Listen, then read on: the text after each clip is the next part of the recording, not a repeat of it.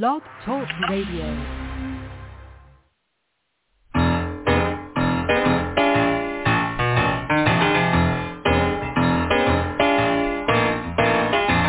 You're listening to The Catch with John Fisher on Blog Talk Radio, connecting life to faith. The world is trying to get it together, trying to help their fellow man, hoping we can make it better.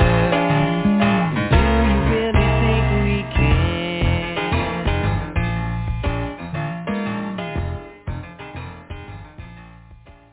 Yeah.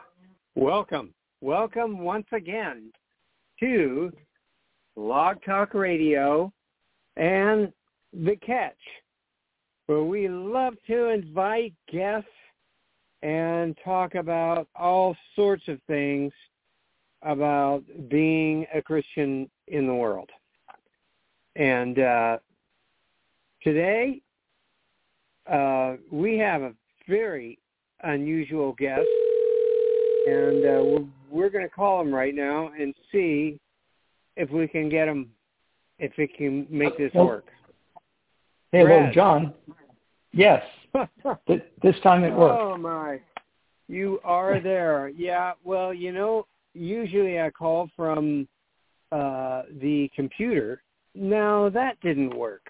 So I'm calling you from my phone, my last-ditch effort, and I think we got something going now. So apparently the fifth time is a charm. The system called me 5 different times, this being the last. Oh, okay. And, at least we've connected. I was wondering Yeah. whether those were going through because on my end I couldn't hear a thing. So, yeah. Geez. Well, unfortunately, John, we're both of the wrong generation where technology is concerned. Yeah.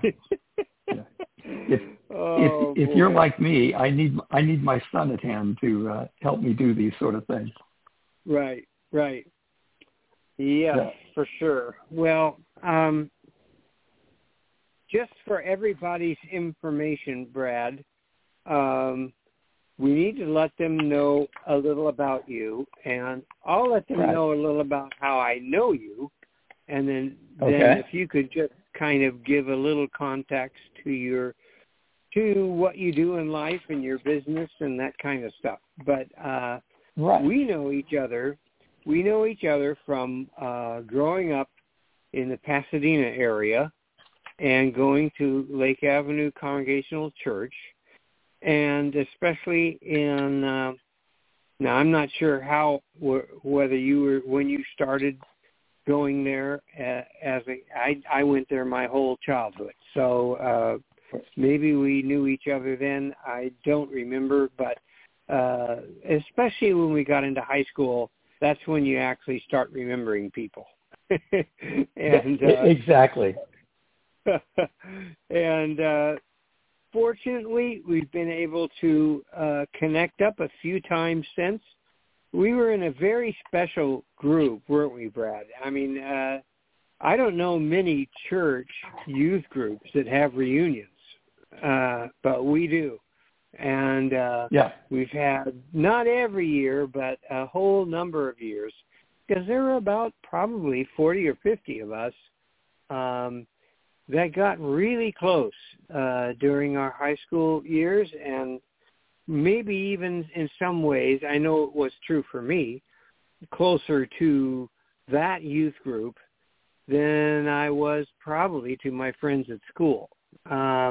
That also kind of has to do a little bit with Christianity in those days. We had parents, I did, who tried to keep me away from non-Christians. We weren't supposed to be around them. They were a bad influence. And exactly. I don't know how they're ever supposed to find out about the Lord, but oh dear. But we got real close. We've had reunions a couple times, and the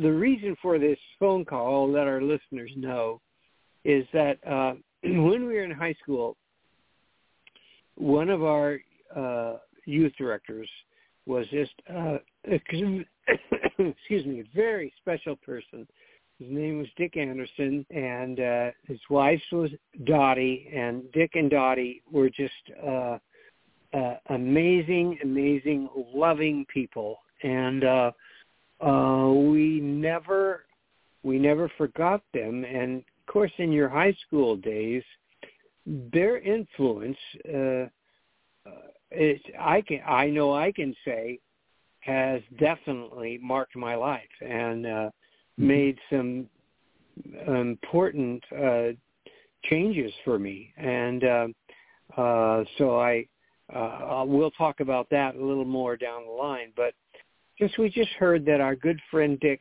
went to be with the Lord yesterday. I thought, gosh, it would be great to have Brad on and just talk a little bit about the influence of Dick and Dottie. You have to include Dottie in pretty much everything because they truly are one.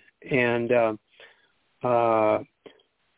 just talk about what we remember about that, and mainly to underline what I want to do is try and underline how influential, especially when we're younger, one person's a life can be, available life, someone who's available to you, and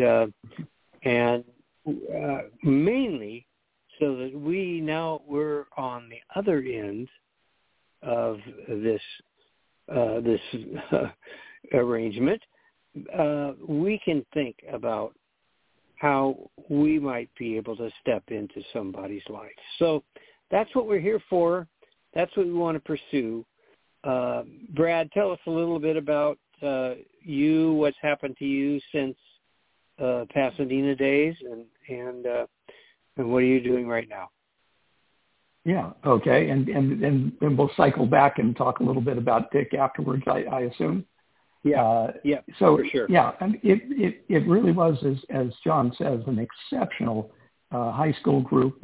My memory is we had 150 or 200 kids in the high school department at Lake Avenue. And so I went to PHS, and it wasn't hard to confine myself to other Lake Avenue kids because they were all over the place. So that was a real foundation in my life. But after high school, in fact, it was in my senior year of high school, I had the pleasure of meeting my father. A little background: my parents had divorced when I was about 3. My mother, sister, and I, moved out to California, and my mother, started her life. And about when I was 6.5 or 7, she married a Pasadena-based doctor, Dr. Carver. So, we moved to Pasadena and were, united with the two youngest of 4 children. And so that was the family I grew up with thereafter. But in my senior year of high school, my father, having returned from his exploits in Cuba and wherever, had come back to California, and I met him, which was of fundamental importance to me in my knowing who I was or learning who I was. But it caused incredible tension within the family because it was, this was almost an act of insurrection or insubordination to have anything to do with the man who'd left her. And so my college years were pretty tempestuous, as I felt pulled in one direction and another. It was like having 2 sets of parents pulling in opposite directions. My father and stepmother being, active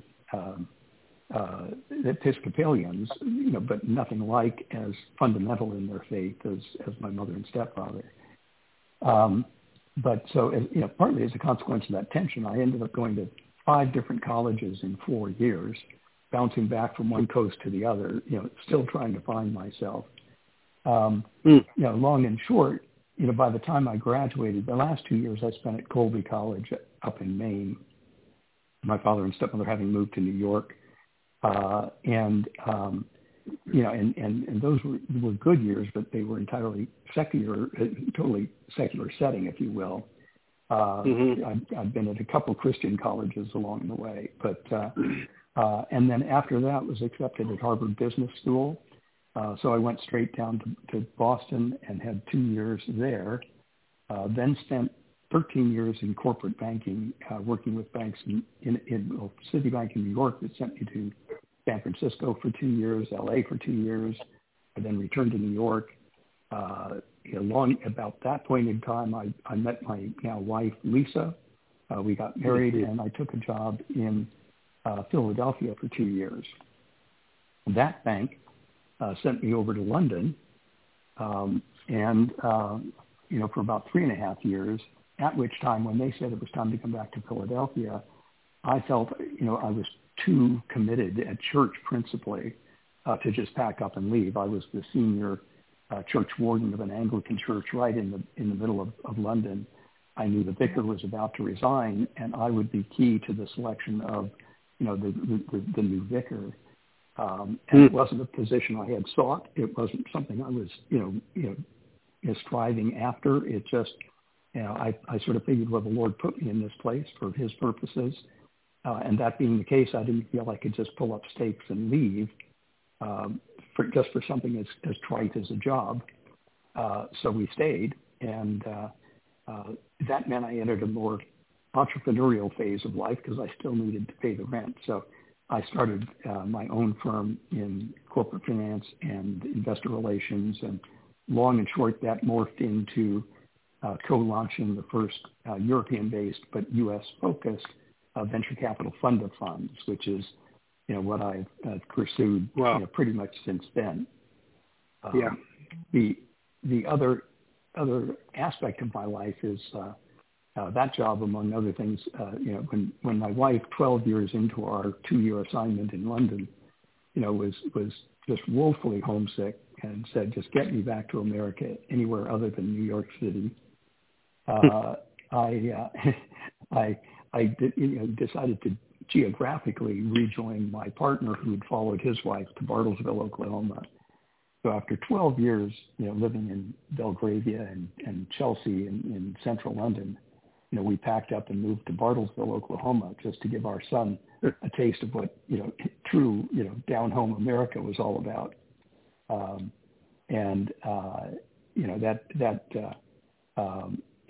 was a great move. It was, sort of traumatic, I think, more so for our son than we realized, because he didn't know what it was to be an American. What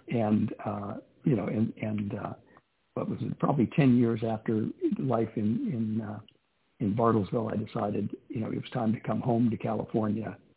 We moved into a nice little retirement home my grandparents had built in 1960 in Dana Point, and that's where we spent the next 18 years of our life, where John and I were able to reconnect. And then 2 years ago, our son announced he was moving to Florida. And he's an only son, and my wife's family are all right here in Florida. So we, I got out ahead of the parade and said, let's move to Florida, and much to my wife's pleasure and that of her family. So I'm now Fort Lauderdale based. Wow. Yeah. So sorry, it's fantastic. taking so long. It's here, there, and everywhere. But well, I know, and I have to tell you, Brad, I'm really glad we did that, because I didn't know all those pieces of your story. So that's quite a history there. So just to bring it around. Oh, let me answer one more thing. Is that along the way we were pleased to meet. He and his wife were members of our adult Sunday school class in Tulsa. A young man from Southeast Asia.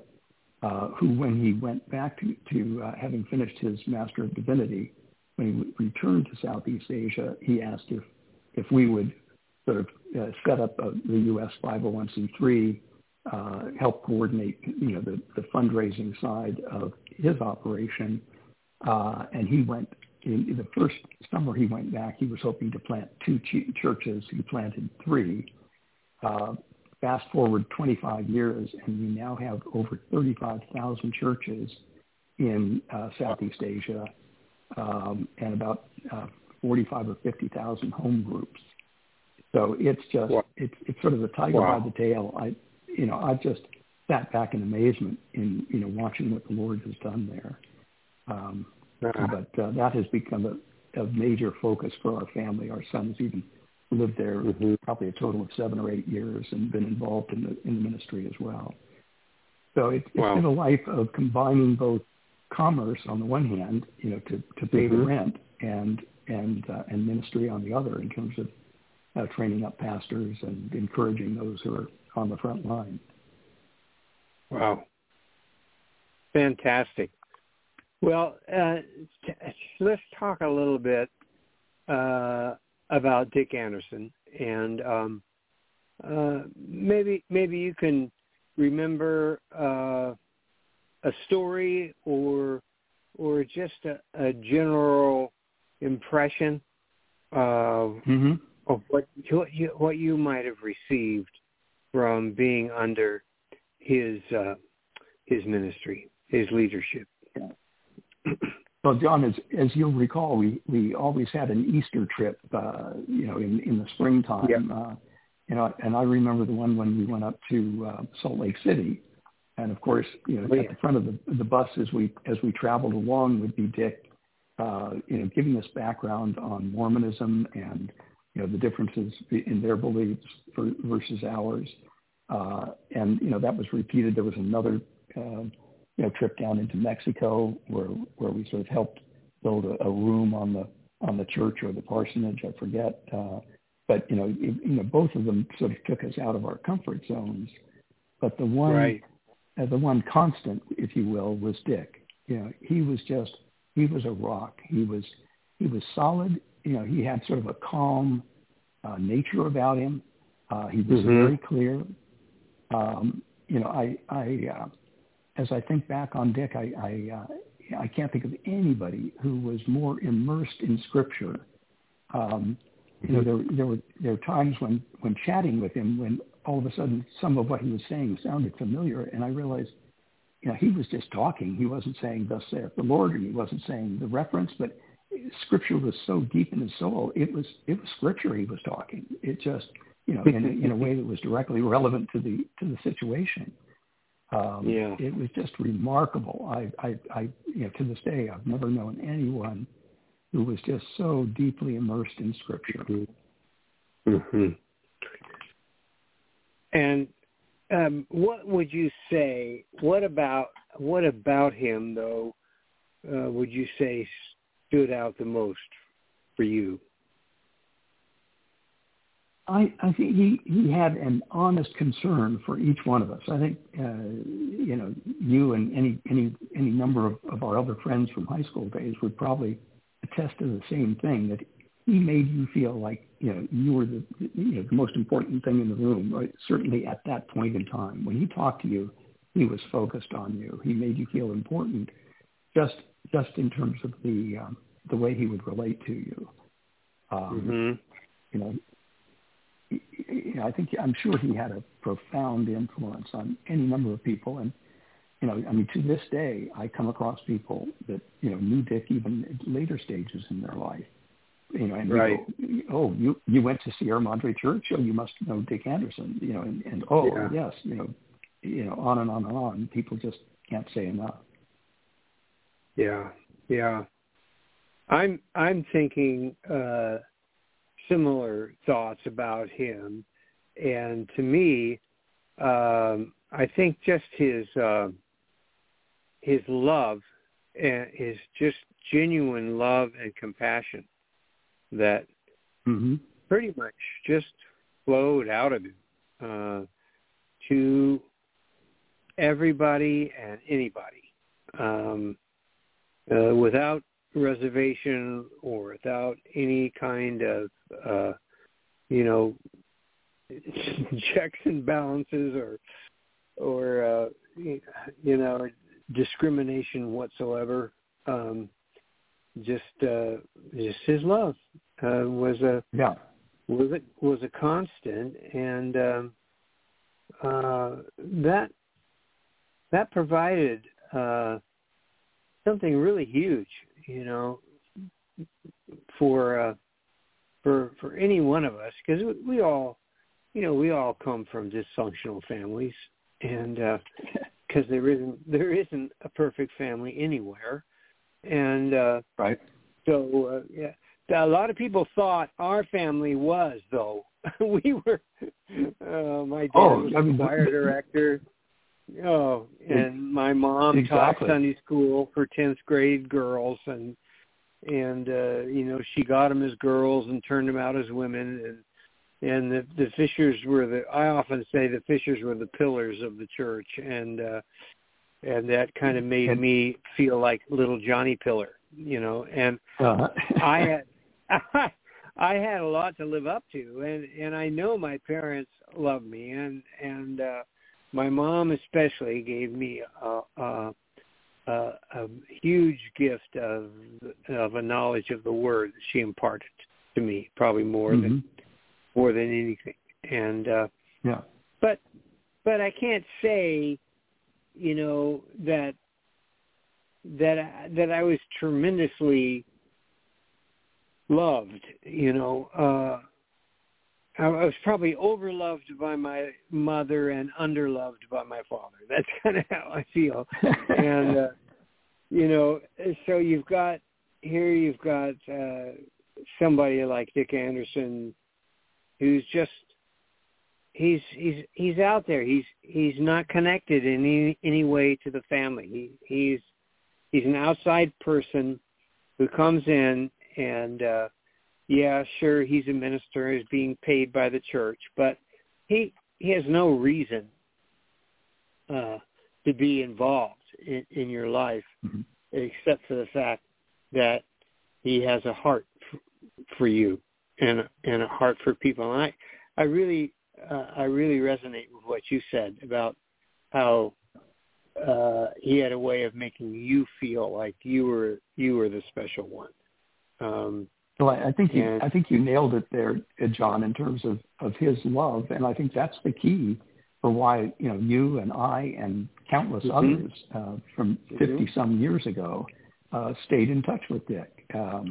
With all my meanderings here, there, and everywhere, I maybe not every year, but I would nevertheless stay in touch with Dick and Dottie because they were just so unique, so special, so reliable. You knew you could always go to Dick and Dottie, and and they were just very special. We had the pleasure of hosting Dick and Dottie and their 3 boys when Dick took a sabbatical once in the early 80s and came to London. They stayed with us for a week and then went up the road to Oxford and stayed with my sister and brother-in-law. So that was special. And then in the late 80s, their son Brian Anderson was studying at John Stott's Institute, and he came and lived with us for 6 months. So those were some of the significant points of contact that just kept renewing that relationship right on down into the present. Yeah. Oh, that's wonderful. Yeah, Brian is down here now. He's in the isn't he in Mission Viejo? Isn't that where his church Mission is? Hills Church. Yeah, absolutely. Yeah. That's great. Well, and that church is going great guns, and Brian is somebody I can't go to anywhere near Southern California without having breakfast with Brian down at the Brig in Dana Point. That's our breakfast spot. Oh wow, yeah. Well, it's the legacy. It really is a legacy that lives on. And who knows whether it was, obviously Dick and Dottie were special, but there was perhaps something about our generation and that time. When you think of what happened to a lot of us after high school, and maybe even further down the line after college, is when you get into. I graduated from Wheaton in 1969, and pretty much was ushered right into the Jesus movement right after that. And I can't help but think that that was a path for a lot of us, and God was preparing the way. He was preparing for a real spiritual revival among our generation. And Yeah, don't you think that was? Don't you think that's true? Oh, yeah, very, very much so. I think it was a very distinctive high school group, and it was a very distinctive church, Lake Avenue, back in the mid '60s. Yeah. I didn't realize how special that was until later. Just even in terms of its size, it was pretty. There weren't a lot of mega churches, but it was about 2,000 or something. So it was a time and place where it's like God was smiling. I wish I could say I went straight from college into the Jesus movement, but I'm afraid, with all the turmoil between, in effect, two sets of parents, I had some wilderness years. But God in His graciousness, I always, told Him, Lord, I just can't sort this out right now. Can I get back to you later? And years later, I woke up in the middle of the night, and I'm not saying it was an audible voice, but I sure heard it, and all He said was, "It's later." Oh, so what a story! Oh my. Well, and I'll tell you, the rest of it was, well, okay, God, if that's you calling, I'm in. But what are you going to do about my wife who's sleeping next to me, who wants nothing to do with the church? Because I met her in my wilderness years, and she was sort of, strongly anti-church or anything to do with it, having seen some hypocrisy and other issues in her upbringing. And it was less than 2 weeks that my sister and brother-in-law were visiting from Oxford. And across the room, I'm talking with David, she's talking with my sister Susie, and I hear her say, "I've become a Christian." And you didn't even know it. I didn't know it because she wasn't sure how she could explain it to me, but here I was, just previously, a week or two earlier, saying, "Well, Lord, yes, if that's you calling, I'm in, but you've got to do something about Lisa, because I'm not about to speak to her because I know I'll get my head handed to me." And again, just His faithfulness, His grace and His faithfulness is just extraordinary. Wow. What a beautiful story. Around when was that the "It's later" message came? That Do you would remember? have been, that would have been about 1978, 79 maybe. Oh. It was just before we moved to England in 1980. Okay. Yeah. No, I missed some of the Jesus people movement because I was out in the desert for a while. But even in the desert, were you aware at all of anything kind of going on in terms of spiritual revival among? I was, I was aware of it. I'd certainly been invited to one or two things that I gently passed off. I was more into my, button-down banker days, as opposed to hippie days. So it just didn't seem to fit, and I just wasn't quite ready from a timing standpoint. Yeah. Well, boy, what a journey. That's so great. Yeah. And we're privileged to hear your story. I don't know I imagine there's going to be a memorial service or something like that. Have you heard anything? All I've heard is there will be something. It will probably be at Lake Avenue because Sierra Madre Congregational, where Dick ministered faithfully for I think about 42, maybe 43 years, is under renovation. So, so that venue would not work. But I mean, again, talk about faithfulness of Dick Anderson. Yeah. I can't think of any other pastor that once he left Lake Avenue as the youth director, that was his first job as senior pastor, and he just stayed there. And I asked him once, Dick, so why are you still at Sierra Madre? You know the routine. You build up a church, from 100 to 200, and jump to a church of 500. Right. But he said, because these are the people that God has given me. And so he just faithfully served that congregation for all those years. Yeah. Wow. That's fantastic. Well, our time is right, time is up, but I got one more question. That have you been on the other end of this? Have you been a Dick Anderson to anybody along your journey? That you know. Yes, yes. I mean, one example would be the gentleman that he and his wife went back to Asia and have been so successful in church planting. I mean, just sort of, being there for him as a, personally and as a family, and helping out and doing what we can.